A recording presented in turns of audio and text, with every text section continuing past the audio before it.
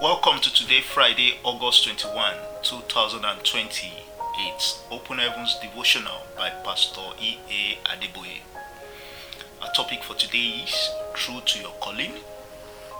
1 Corinthians 12:11 is our memory verse, but all these worketh that one and the self-same Spirit, dividing to every man severally as he will.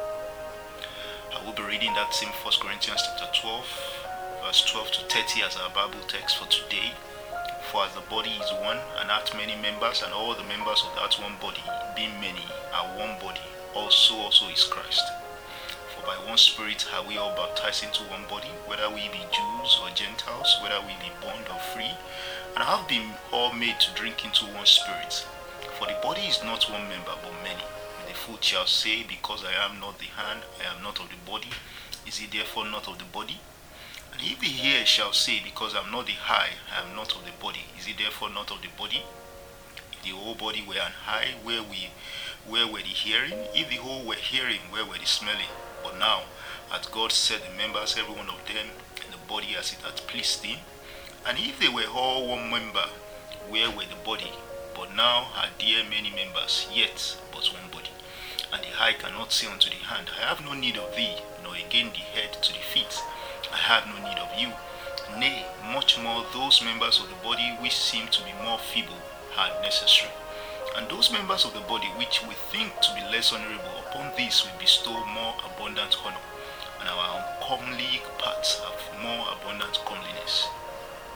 For our comely parts have no need, but God hath tempered the body together, having given more abundant honor to that part which is lacked, that there should be no schism in the body, but that the members should have the same care one for another. And whether one member suffer, all the members suffer with it, or one member be honored, all the members rejoice with it. Now ye are the body of Christ, and members in particular. And God hath set some in the church: first, apostles; secondarily, teachers; prophets; after that, miracles; then gifts of healings, helps, governments, diversities of tongues. Are all apostles? Are all prophets? Are all teachers? Are all workers of miracles? Have all the gifts of healing? Do all speak with tongues? Do all interpret? There are many people in ministry today who are going off track because they are operating in areas wherein they were not called.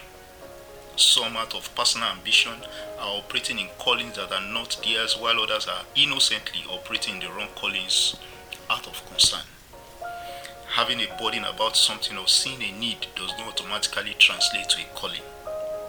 And if a man also strive for masteries, yet is he not crowned, except he strive lawfully? That's according to 2 Timothy chapter 2 verse 5. According to the above Bible verse, anyone who does things outside the will of the master will be disqualified. Everyone who God has called is called by him. If what you are doing is outside God's calling for your life, no matter how good you are in that calling or ministry, it is regarded as irrelevant. Paul was greatly burdened by how the Jews were walking outside the will of God. He kept preaching to them, yet they kept persecuting him.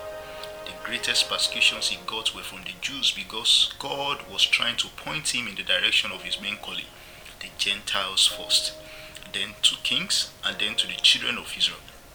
That's in Acts chapter 9 verse 15. Had he not been so persecuted by the Jews, he would not have been able to take the gospel to as many Gentiles as he did. Thank God that in Acts chapter 18 verse 5 to 6, he finally decided to leave the Jews and go to the Gentiles, to whom he was primarily sent. God calls people for a reason, and if everyone were to leave their calling to attend to someone else's, there would be trouble. Imagine someone who is called to cause a great evangelical revival being so burdened about leadership in the nation that he distracts himself by contesting elections. Imagine what would happen if the one who is to find the cure to incurable disease were to become so burdened about their coming that he gets in a job in a ministry of finance. You need to identify your calling through the guidance of the Holy Spirit and stay in it so as to fulfill your destiny, and more importantly, for the world to be a better place. Our reflection for today: are you true to the calling of God upon your life? God bless you and have a wonderful day ahead.